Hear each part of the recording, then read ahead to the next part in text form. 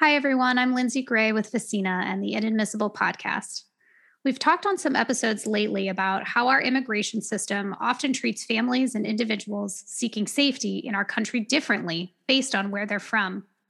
We spoke on our last episode, Left Behind, about how Afghans and Ukrainians seeking emergency entry into the United States have seen very different results. Since the publication of that episode, we've obtained even more information about the data behind those assertions. We now know that of all requests filed by Ukrainians under a special U.S. program, about 70% of the applications have been approved. Compare that to the requests by Afghans to urgently enter the U.S., where only 0.19% of applications filed have been approved. That's 0.19%, not 19% or 1.9%, 0.19. To help us parse through this, I'm here today with Layla Ayub, an attorney with Project Anar. Hi, Layla. Thanks for joining us. Hi, Lindsay. Can you tell us a little bit about yourself and what you do at Project Anar? Yeah, so thank you for having us on. I am Afghan myself. Last summer with other Afghan friends, our friends who are from allied communities who are also immigration lawyers, we came together as an emergency response effort to immediately to assist our own family members who we were trying to get out. And we quickly learned that the way that other lawyers, that members of Congress were telling people to try, and really the only pathway available to most folks who didn't qualify for anything else was humanitarian parole.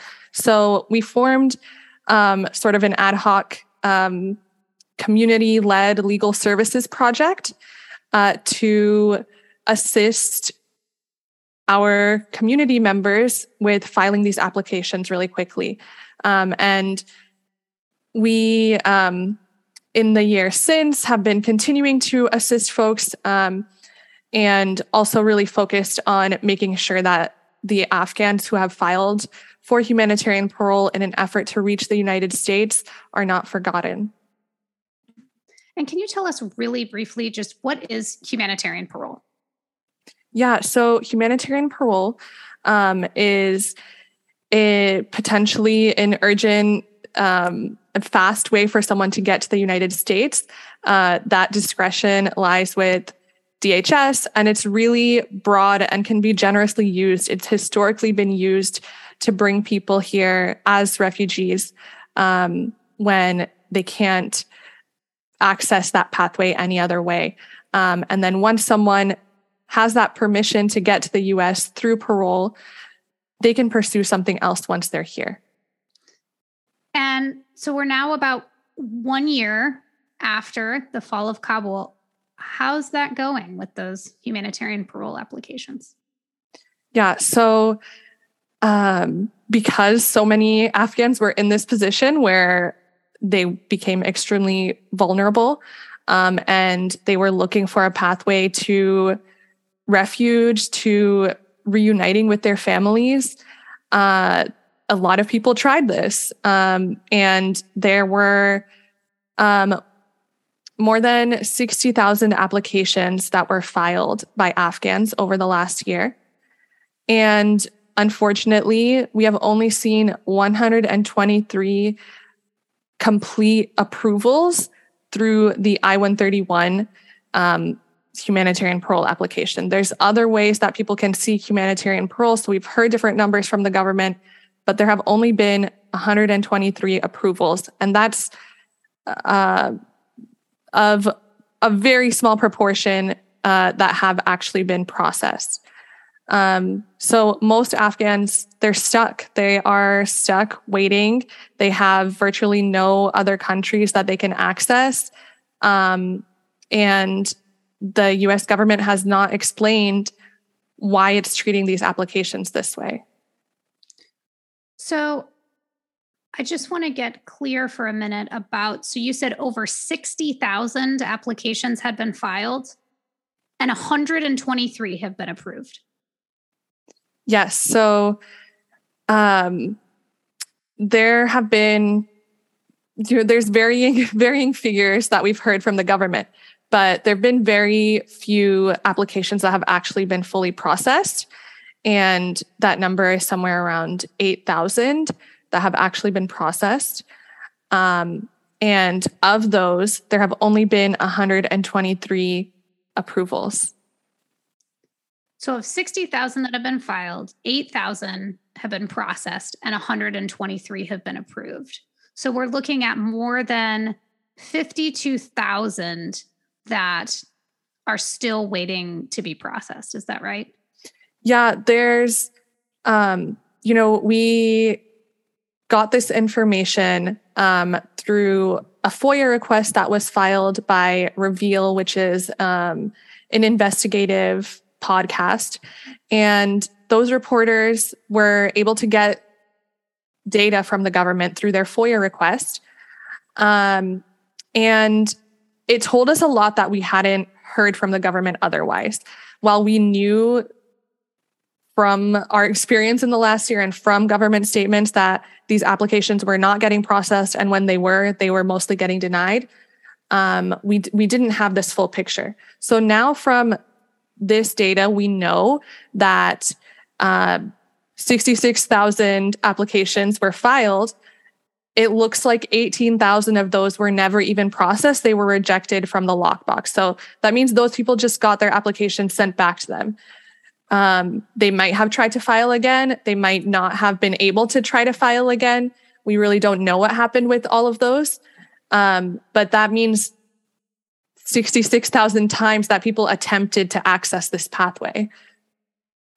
So, and of those 66,000 applications, I mean, I don't know if the data tells you this, but do we know sort of when the bulk of those were filed? Were they filed in the fall, in the spring? Yeah, so we do know that people were filing these applications mostly in the fall, between July, August, September, October. And for those of us who are assisting people with these applications, we saw that things changed after August, that the government stopped processing them as quickly, and things were really slowed down, and we started to get concerned. In September, we really noticed that they were being filed slowly, and folks started advocating for the government to move more quickly on these applications and to maintain a pathway for Afghans. That's when our organization filed or sent a letter to the government with a coalition of more than 100 other organizations at that time. In October, I believe it was. And we asked the government to make this process better, to actually process the applications, to give people a pathway to get here through parole, because it is potentially fast. And then it wasn't until November that the government actually updated people about how they were adjudicating these applications. So in November, there was like a community stakeholder meeting by USCIS where they told people that they were treating these applications at a really high threshold, that really it would be impossible for people to meet the type of evidence that the US government was asking of folks, especially because they applied so quickly in emergency circumstances. They might not have even had all of the documents that they would need because of their circumstances, because they're in hiding and all these things. So they filed without the knowledge of how the government was going to be treating their applications. There also wasn't a reason for the government to treat them that way, because they could be generously using their parole authority and they could be approving them. Yeah. So speaking of generously using their parole authority, let's switch gears now. And actually, I want to touch on one thing before we switch gears. There is a filing fee for any type of, if you file a humanitarian parole petition via the I-131, which is the specific form that I think you referred to a minute ago, You can apply for a fee waiver request, but there's a filing fee. So I think this data also reveals how much the US government has collected in filing fees from Afghan humanitarian parole petitions. Can you tell us about that? Yeah. So that's obviously a big part of this. And that's something that we have been asking for months and we didn't get an answer to until we saw the data from this FOIA request. The US government has collected $20 million nearly in filing fees from Afghans for these applications, which, yeah, it really puts into context that 0.19 approval number. For us, we see this as just another way that this government has stolen from Afghans. There's a lot of other aspects of how they're treating Afghans, and this is just one piece of it. And it's something that we have been asking for too for this entire year, is for the fees to be waived. But we were willing to come together and assist each other to meet this barrier. We fundraised, so many other people fundraised. Our whole community in the US was getting our friends, our coworkers, everyone to help us to pay for these fees. And people were willing to do it because we thought it might work. But that's not what's happened.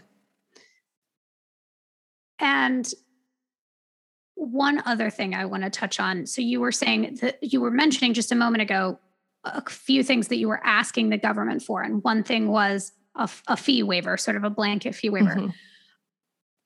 Once this threshold came out in November, y'all also started asking for a special parole program for Afghans, right? Where there was sort of a separate pathway specific to Afghans because of our relationship with Afghanistan, mm-hmm. right? Can you tell us a little bit about how that went?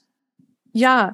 And I'll mention that, legal advocates had pointed to the need for a parole pathway for Afghans for even long before this, because the refugee system is so eroded. We knew parole would need to be a complementary pathway in an urgent situation like this one. And so we mentioned it in our first letter to the government. And then again in later in the fall, we sent along another letter that asked for a parole program for Afghans. And then again in February, it was a letter led by Human Rights First and LIRS. And that was entirely about requesting a parole program for Afghans. And it laid out how there's historic precedent for this, for utilizing parole authority to bring large populations of refugees, especially when there is that history of military involvement in that country. And, we were pointing to historical precedent for months. And then in the spring, when Russia invaded Ukraine, we saw the US government response, and they actually quickly and remarkably put together an online portal for Ukrainians to access parole, to be able to find safety in the US. And it showed us that everything that we had been asking for and that we were told couldn't happen, could happen, which is what we knew it could happen. But now we know that not only can it can happen quickly and efficiently, and without fees, without having to prove why you deserve safety. Because obviously, other things that the US government has done with regards to Afghans makes it clear that they recognize Afghans can't be returned to Afghanistan. That's why they did TPS. So they recognize the conditions in Afghanistan, but it does not match up with how they're treating these parole applications. Yeah, so let's talk about that, because I think the crux of this episode is, is it really true that Afghans are being treated so differently from Ukrainians? And, as we've discussed, we all sort of had an inkling that the data as it relates to Afghan humanitarian parole applications was disparate compared to parole applications from Ukrainians. But now we sort of know. So for Afghans, we have 66,000 roughly applications that have been filed, 123,000 that have been approved, and around 52-ish plus thousand that are still hanging out. And most of these applications were filed last fall. So then we go flash forward to the spring. Russia invades Ukraine. The US stands up a quick parole program specific for Ukrainians, which is something that Afghan advocates had been requesting for months. There's no filing fee. There's no need to prove sort of why you merit a grant of humanitarian parole. And are the applications being processed faster? Tell us about the data, and also like not just processing time, but how many have been filed and how many have been approved. Yeah. So this Ukrainian program, it's amazing. Especially because we know, like, as lawyers, USCIS doesn't do things online, doesn't do things this quickly.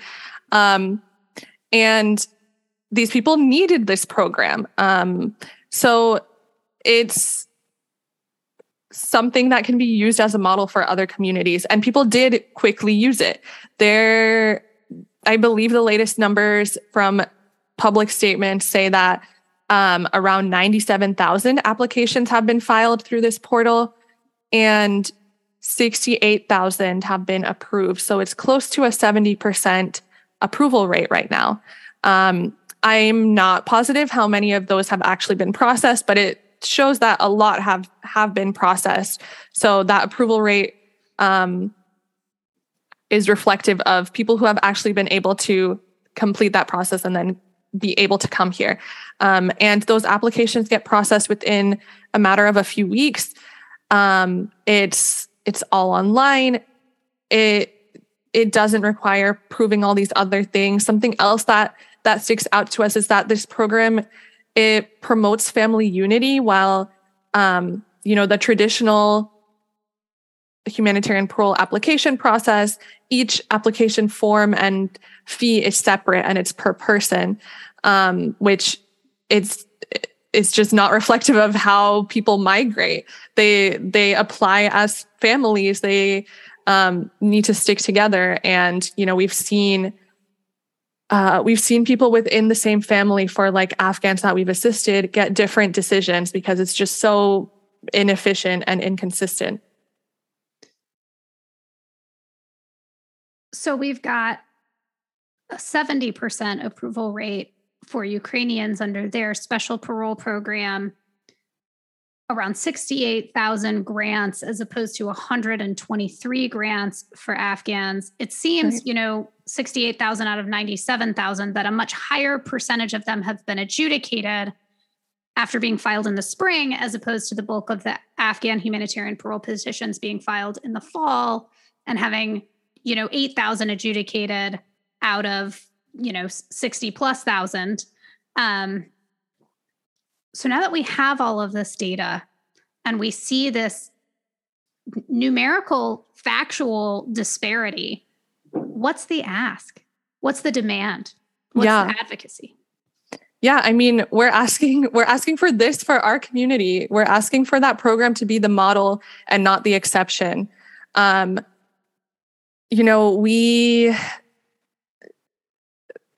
These numbers, like seeing them together, it gets people's attention. And we're hoping that it doesn't stop there. I think, we haven't gotten a public explanation for why the government has not done this kind of program for Afghans yet. We know that they had to figure out how to respond to the volume of Afghan applications they got. And they clearly were able to find a way to respond to the Ukrainian crisis by creating this program. And we're hoping that they do this for our community too. So yeah, we're hoping that people don't just stop at like noticing that disparity. In the spring, there was a lot of talk about like media disparities, and this is the manifestation of those kinds of disparities. It's it's something that we see all the time in our immigration system. So we need to actually push now for the government to make sure that this program is not the exception and that everyone gets treated, that this kind of treatment is the baseline for how all of our communities are treated, and that Afghans get a parole program. How can people make that ask? What can people do to amplify, like you say, not only the disparity, but also what the request is? Because the request is not, well, don't do this for Ukrainians, right? The request is, this is amazing, I think is what you said earlier. And this should be a model for all communities in this situation. So tell us how we can help. Yeah. So we need to hold the government accountable to explaining how they've been treating these Afghan applications, what they have been doing with all that money. They took $20 million. They shouldn't be just using that to figure out a way to deny all these applications. So this is, again, something that the government already has the power to do. So we don't even need that much action. Really, what we need to do is have folks, reach out to their members of Congress and have their members of Congress hold the administration accountable to creating an Afghan parole program and to utilizing all of the other pathways that are already available to bring more Afghans here. The refugee processing is an option. We're not telling the government not to use that, but it's not moving fast enough right now to meet the need. So we have put together a toolkit. We put together a petition to also give, community members a way to put themselves on the record as like being a witness to this injustice, and have that reach the government. Keep asking our members of Congress to hold the administration accountable.